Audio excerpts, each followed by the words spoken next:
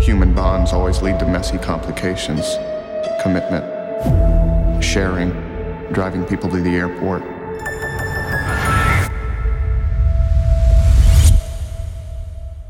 Hello, Dexter Morgan fans, and welcome to the Dexter New Blood Wrap-Up podcast. I'm your host, Scott Reynolds, writer and producer of the original Showtime series Dexter, and now the new Showtime special event series Dexter New Blood. Today we're discussing Dexter's evolution over the course of the original series, specifically his struggle with human connection and his attempts to feel alive. And very appropriately, we are here with a few of the folks responsible for bringing him to life, a couple of my favorite human beings. Joining me is Lauren Gussis. I may call her Gus now and again, so don't be stunned by that world. But Lauren Gussis, Dexter writer and executive producer. Hello, Lauren. Hi. Hey, it's man. good to be here. Thank you for having me. And thank you for calling me Gus. It harkens back very warm memories. Very few people call me that anymore. Yay! I'm a lucky one. And Marcos Siega, Dexter director and also executive producer and director on the upcoming Dexter New Blood. Hello, Marcos. Hello, Scott. Hello, Lauren. Yeah, man. We spent about 8 months in the wilds of Boston and Massachusetts, huh? We did. That was the most fun. I miss it every day. I do too. It's weird, right? Yeah. It was intense, but it was great. So let's go back to the beginning. I mean, the three of us were there at the beginning. I was a writer assistant on the show, so I was in the room taking notes, throwing out ideas here and there. And Lauren, Gus, Please, you were... here and there. Come on. A lot. Like MVP. Well, that's very kind. You too, Gus. I mean, Gus, you were a staff writer. I did. I grew up there. Yeah, the two of us did. Yeah. And Marcos. I was a huge fan, and That's right. I called my agents and said, how do I get on this show? And went and had a meeting with Clyde and Sarah and John Goldwyn, I think. Yep. The three of them. And that was fun. And season 2 came along, and then Clyde called and said, I'd like you to come do episodes 2, and then he gave me another one later in the season. And then that was season 2. Season 2. Okay. Yeah. So you a fan, as was I, like when I saw that pilot. We saw that pilot together. That's right. We saw it together when we were working on E-Ring. That's right.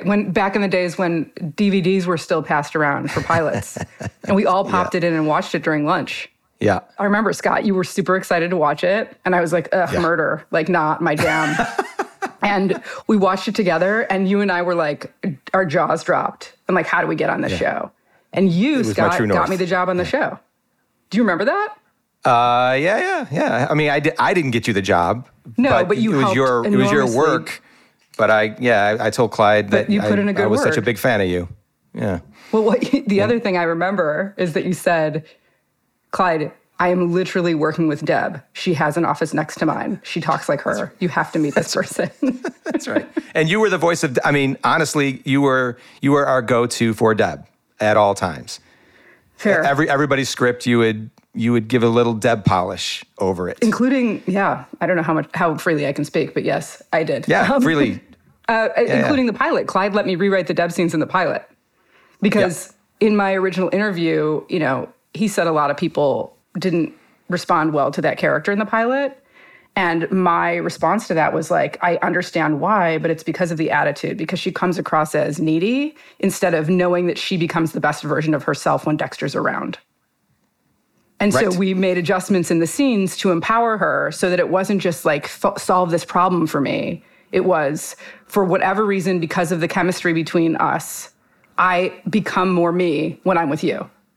Yeah. And so that slight shift helped her be embodied and I think much more likable. And also I introduced the word douchebag into her vocabulary at that time. I had no idea you were the voice of Deb. Yeah, I think that's very generous to say, but I think that's largely the reason I got hired on the show, because I had a very strong point of view on her. Yeah, and it's interesting knowing Jennifer because she's so not Deb personally when you speak to her. Absolutely. And I remember at some point, I think during season 1, she kind of got hip to it, either because we told her or because it's kind of clear just talking to me. Yeah, you'd be on set and it would be like, wait, was that Deb or was that Gus? And I saw Jennifer kind of like eyeballing me. I'm like, what is happening? Like, did I do something wrong? Have I offended you in some way? She's like, I'm studying you because I understand that on some level, that's who I'm playing.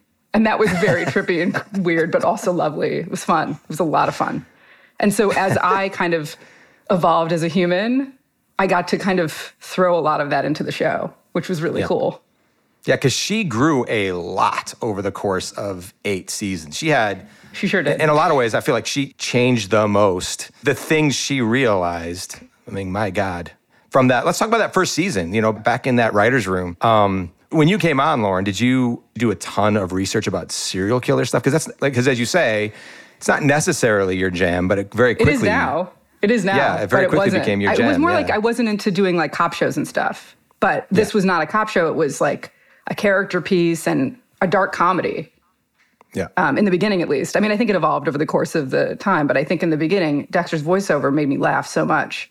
And I just, the level of irony of the show is what I fall in love with. And also the idea, for me, the things I like to write are stories about identity. Yes. And Dexter is just like the quintessential outsider story. So I related deeply to that. And so the cop stuff became incidental. And also I knew there'd be other people in the room, present company included, that were better at like clue trails and, telling those kinds of stories. Because that, as you know, like that stuff always kind of for many years, it broke my brain. It doesn't anymore. The thriller part, the exciting part, the horror stuff. Yeah. And fusing these two things together in Dexter and all the characters around him was what sort of set this show apart, I think, from anything else. I mean, that's I did not. Yeah. I am embarrassed to say I did not do a ton of serial killer research before I started the show. I kind of wanted to come in and have like the freedom to just have my own perspective. Yeah. On what it was going to be, so that I could just bring the character element and not be clouded, I think, or influenced by what other, what serial killers were supposed to be. Because I think Dexter wasn't obviously not a typical serial killer. So I just kind of wanted to live into that and live into the dead character. I think over the course of 8 years, yes, I read all the books. We all took the sociopath test. I think I won. That's right. Dexter was a turning point for me when I finally got to do it, because what drew me to the show, what gave me sort of the confidence to go into the meeting with everyone was the comedy, was the levity. Because prior to Dexter, I had not done anything with any dark element to it. I had come out of, commercial music video world that were very leaning into funny. And then I'd done a half-hour single camera show for Fox and a couple of episodes of Cold Case, but that was sort of the anomaly. And I remember talking about the character, but really how the show was entertaining and fun. And I was like, it's so in my wheelhouse. I was coming at it from that side of it. Fast forward to after Dexter, I became the dark guy somehow. Like Dexter going into it was, for me, fun. There's a light side of this. I can relate to this guy. And then on the outside, when I came out of it, it was, he can do really dark stuff. But Dexter was special in his internal monologue was always, that wry humor, his point of view. There was always a little bit of that all-knowing, I have a secret that played into the comedy. And then just the characters around him, Masuka and Batista. And the thing that I think was so relatable about the comedy was the idea that Dexter thought that he felt the way he felt because he was a killer. And I think we all know he felt that way because he was human. That feeling of being on the outside, it wouldn't have been funny if it weren't relatable, right? For me, my understanding of a comedic premise generally is you laugh because you relate.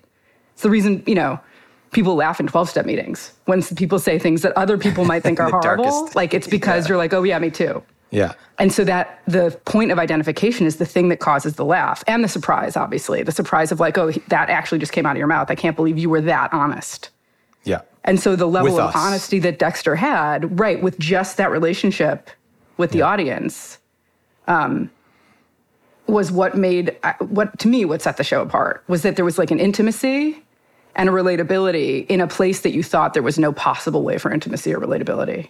To me, the hardest part about the voiceover for Dexter was that they weren't jokes to Dexter.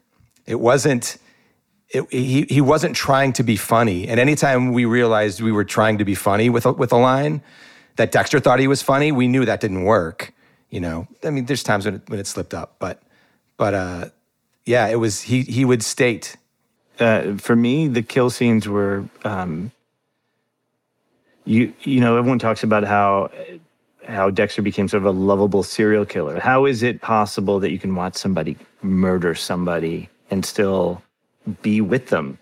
And it was the scenes on the kill table when, you know, he may be earnestly telling someone to shut up and look at what you've done, but the conversation that he had always just felt so real and like, yeah, that's something I would say to somebody. You know, there was levity in it. It was funny to me. He wasn't trying to be dark and scary.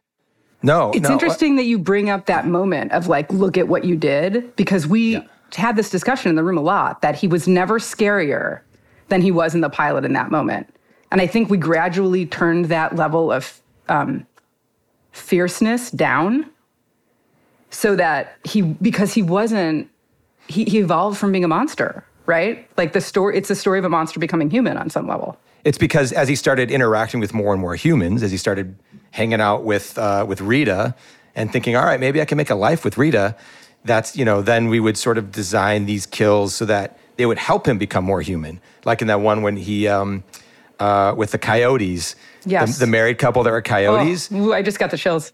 It was such a, that this goes to that. Yeah, these coyotes were horrendous. They did terrible things to people. Right. There were dead folks in their, you know, in their barn or whatever it was. Is that the kill in the van with the two, with one on either side? With the couple on either side. Yeah. And he basically learned how to say I love you to Rita from these two deplorable people that were in love. Because he said, how do you make it work? Like, how do you do this together? I remember very specifically.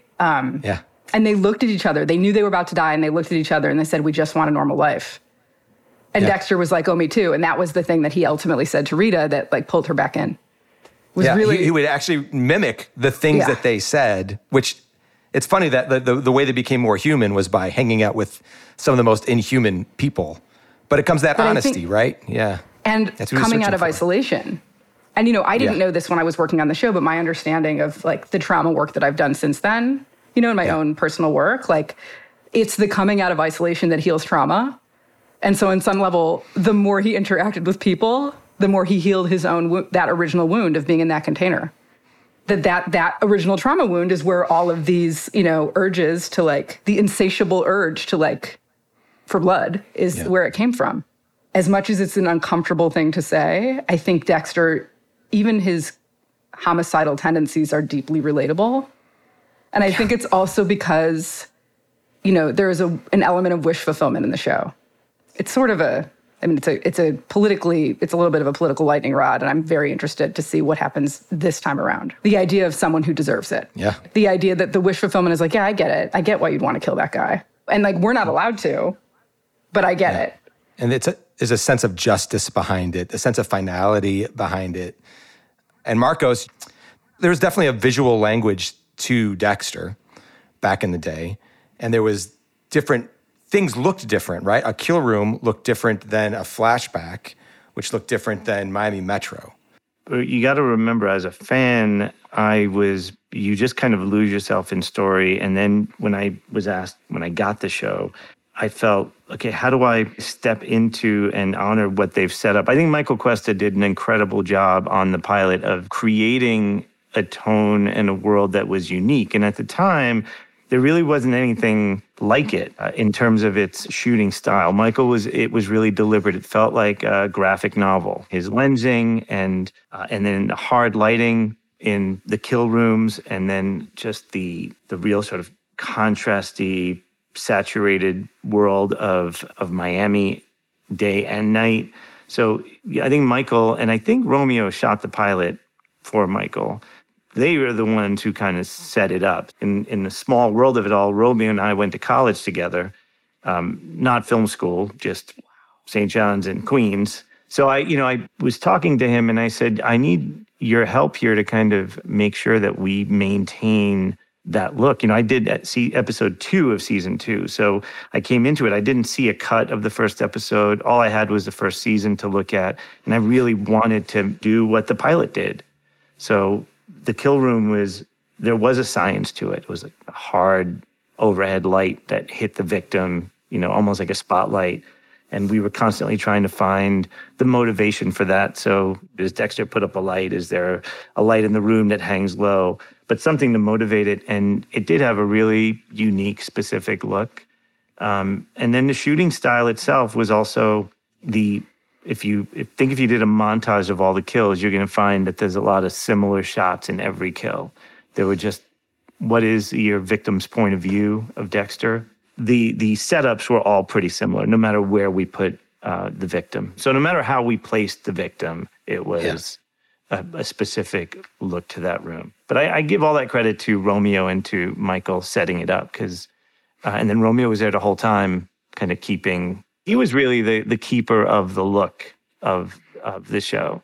But all of that had a big influence on how I would approach it now. Like when we did New Blood, I had a really, I didn't want to repeat what the show used to be, and I wanted it to have its own look, and then just have touchstones on, for the audience. So you could, when you see it, you go, oh yeah, that's comfort food. That's what it used to be. It's just kind of sprinkled throughout the New Blood.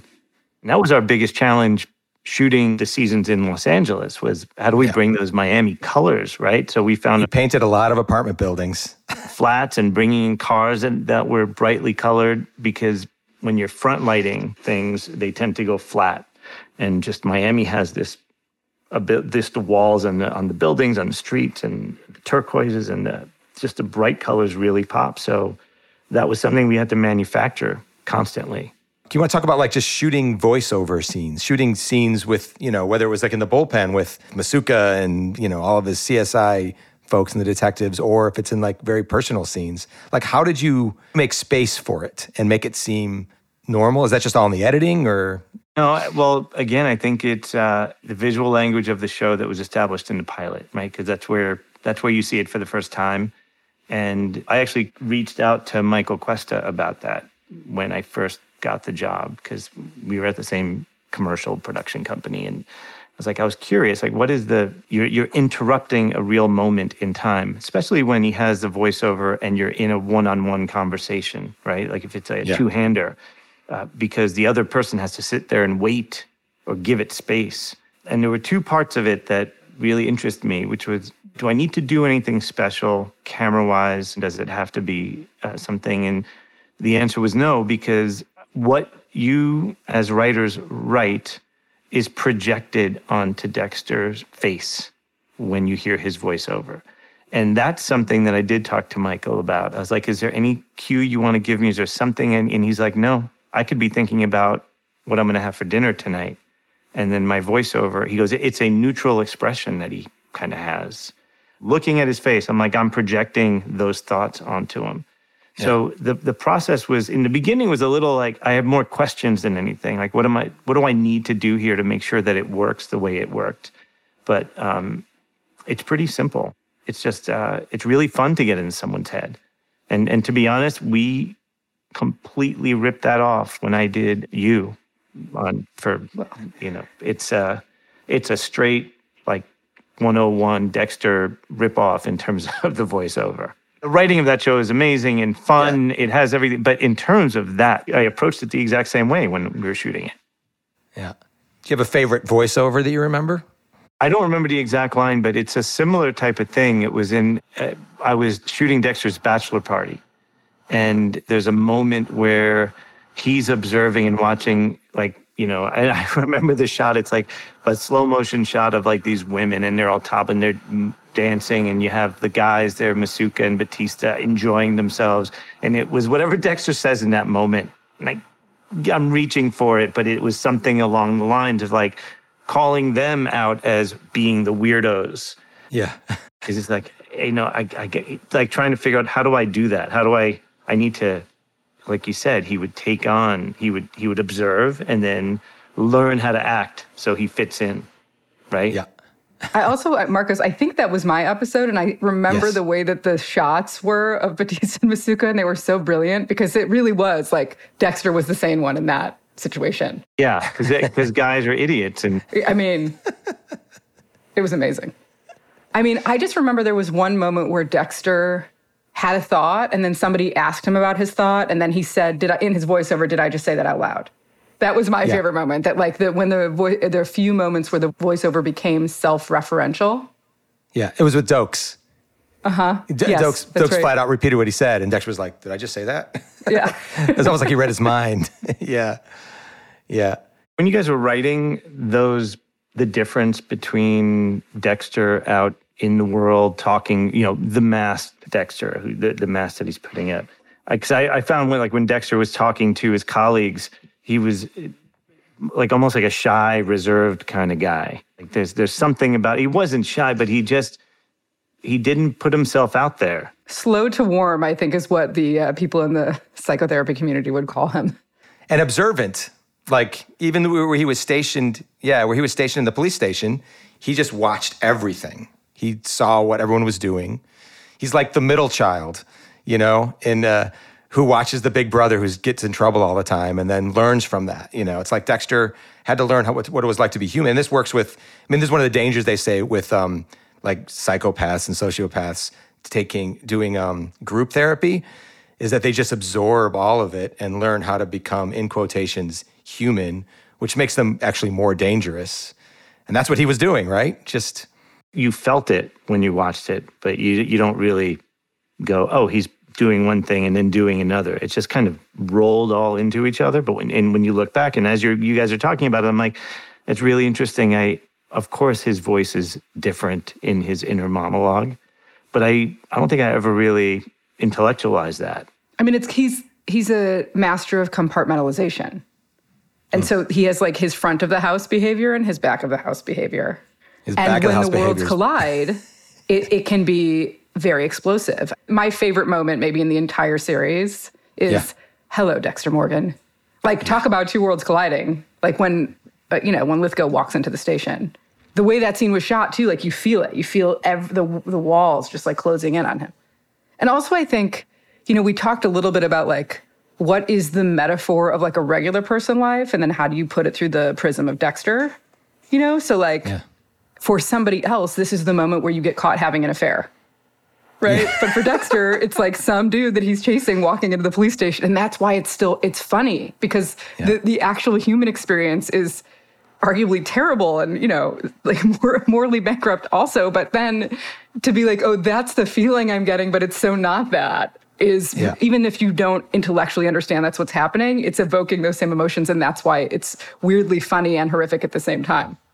And with stakes higher than ever before, because now murder is gonna happen, and again, like Dexter's pursuit of Trinity was all about, can I be a dad and a husband? Can I love a family? Can I have it all? The discussion in the room was about the contrast between the woman who is right for Dexter, who we created Lila to be, and then the woman who's right, which is Rita. Like she's the smart choice, right? Yeah. And the intention was really that we wanted him to want to pick Lila at the end of the day. And we were very anxious about the idea that Dexter would kill his girlfriend. Was like, that's really like, that's telecide. Like there's no coming back from that. Yeah. And at some point she emerged as such a deplorable character that our plans went out the window. You know? Well, but it was just like, he has to kill her. He has to kill her. Well, and we were all rooting for it. And it was so great. Like, we were wrong. I love the moments that we were wrong. Like, we thought that it was going to go in one direction, and then the relationship had a life of its own. And we were able to look at it and be like, oh, no, it's actually, we'll lose our audience if we don't do it. Yeah. Let's talk about the other women that Dexter fell in love with. So we've got Lumen and we've got Hannah. Yeah. Two very different people, by the way, too, like different things that Dexter needed. With Lumen, with season 5, like Dexter was at his absolute worst, right? He lost his wife. He felt like a failure, couldn't protect anybody. He was angry, had nowhere to go with it. And then in came this person that he could sort of rescue. Exactly right. Yeah. Like he needed, I mean, in some way it was about him trying to balance the scales. Yeah. Like if I can rescue this person. An avenger? Yeah. Right. Because I couldn't save the woman that I loved. Because it was already over, which is like so chilling. Yeah. Did you know that going into the season? Just in terms of his relationship and where that would go, or were you informed at all by the casting choices and how they worked together? I think we knew that there was going to be a love story. Yeah. That he, of course, was going to fall in love with this person who saw him in the way. I think that's what it was, right? That in some way, Dexter wasn't able to really fall in love with the person. He fell in love with who he became with that person. Because he wasn't fully able to create an intimate connection. And so, other than with his kill victims. Yeah. And so, because Lumen saw him as this hero figure, he fell in love with her because she made him feel about himself the way that he couldn't feel about himself seeing Rita in that pool of blood on the bathroom floor. Like, Lumen viewed him as a success where he had failed with Rita. Yeah. And so he fell in love with that feeling of being that guy.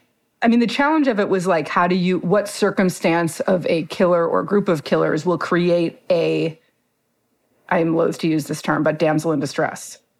That's kind of what he needed, though. Yeah. He did. And then I think if I remember correctly, hopefully I'm not revising history here, through a 2021 perspective. But I do think that we then took great pains to make sure that we could empower her throughout the course of that season. Because if she needed to be rescued and she had been brutally sexually abused, we couldn't just tell a story about a woman who needed a man to save her.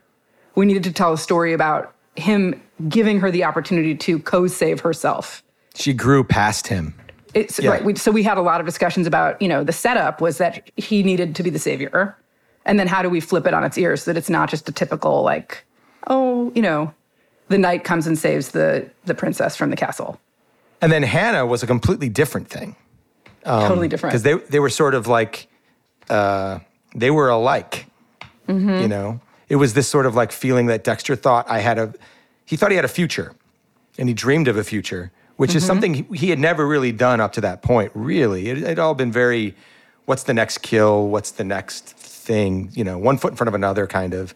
But with her and with Harrison, he thought he had this future ahead of himself that he could dream of, that I'll work at the police station, I'll go find somebody, I'll kill him, I'll come home, Hannah will have some dinner on the table. They'll talk openly about, I killed this, this murderer today. It was fun. Just like a normal life. Which, right, because she could hold space for who he really was. Yes. I don't know. I wrote that up because I always wrote the sex episodes. So literally any episode where Dexter had sex, I wrote it.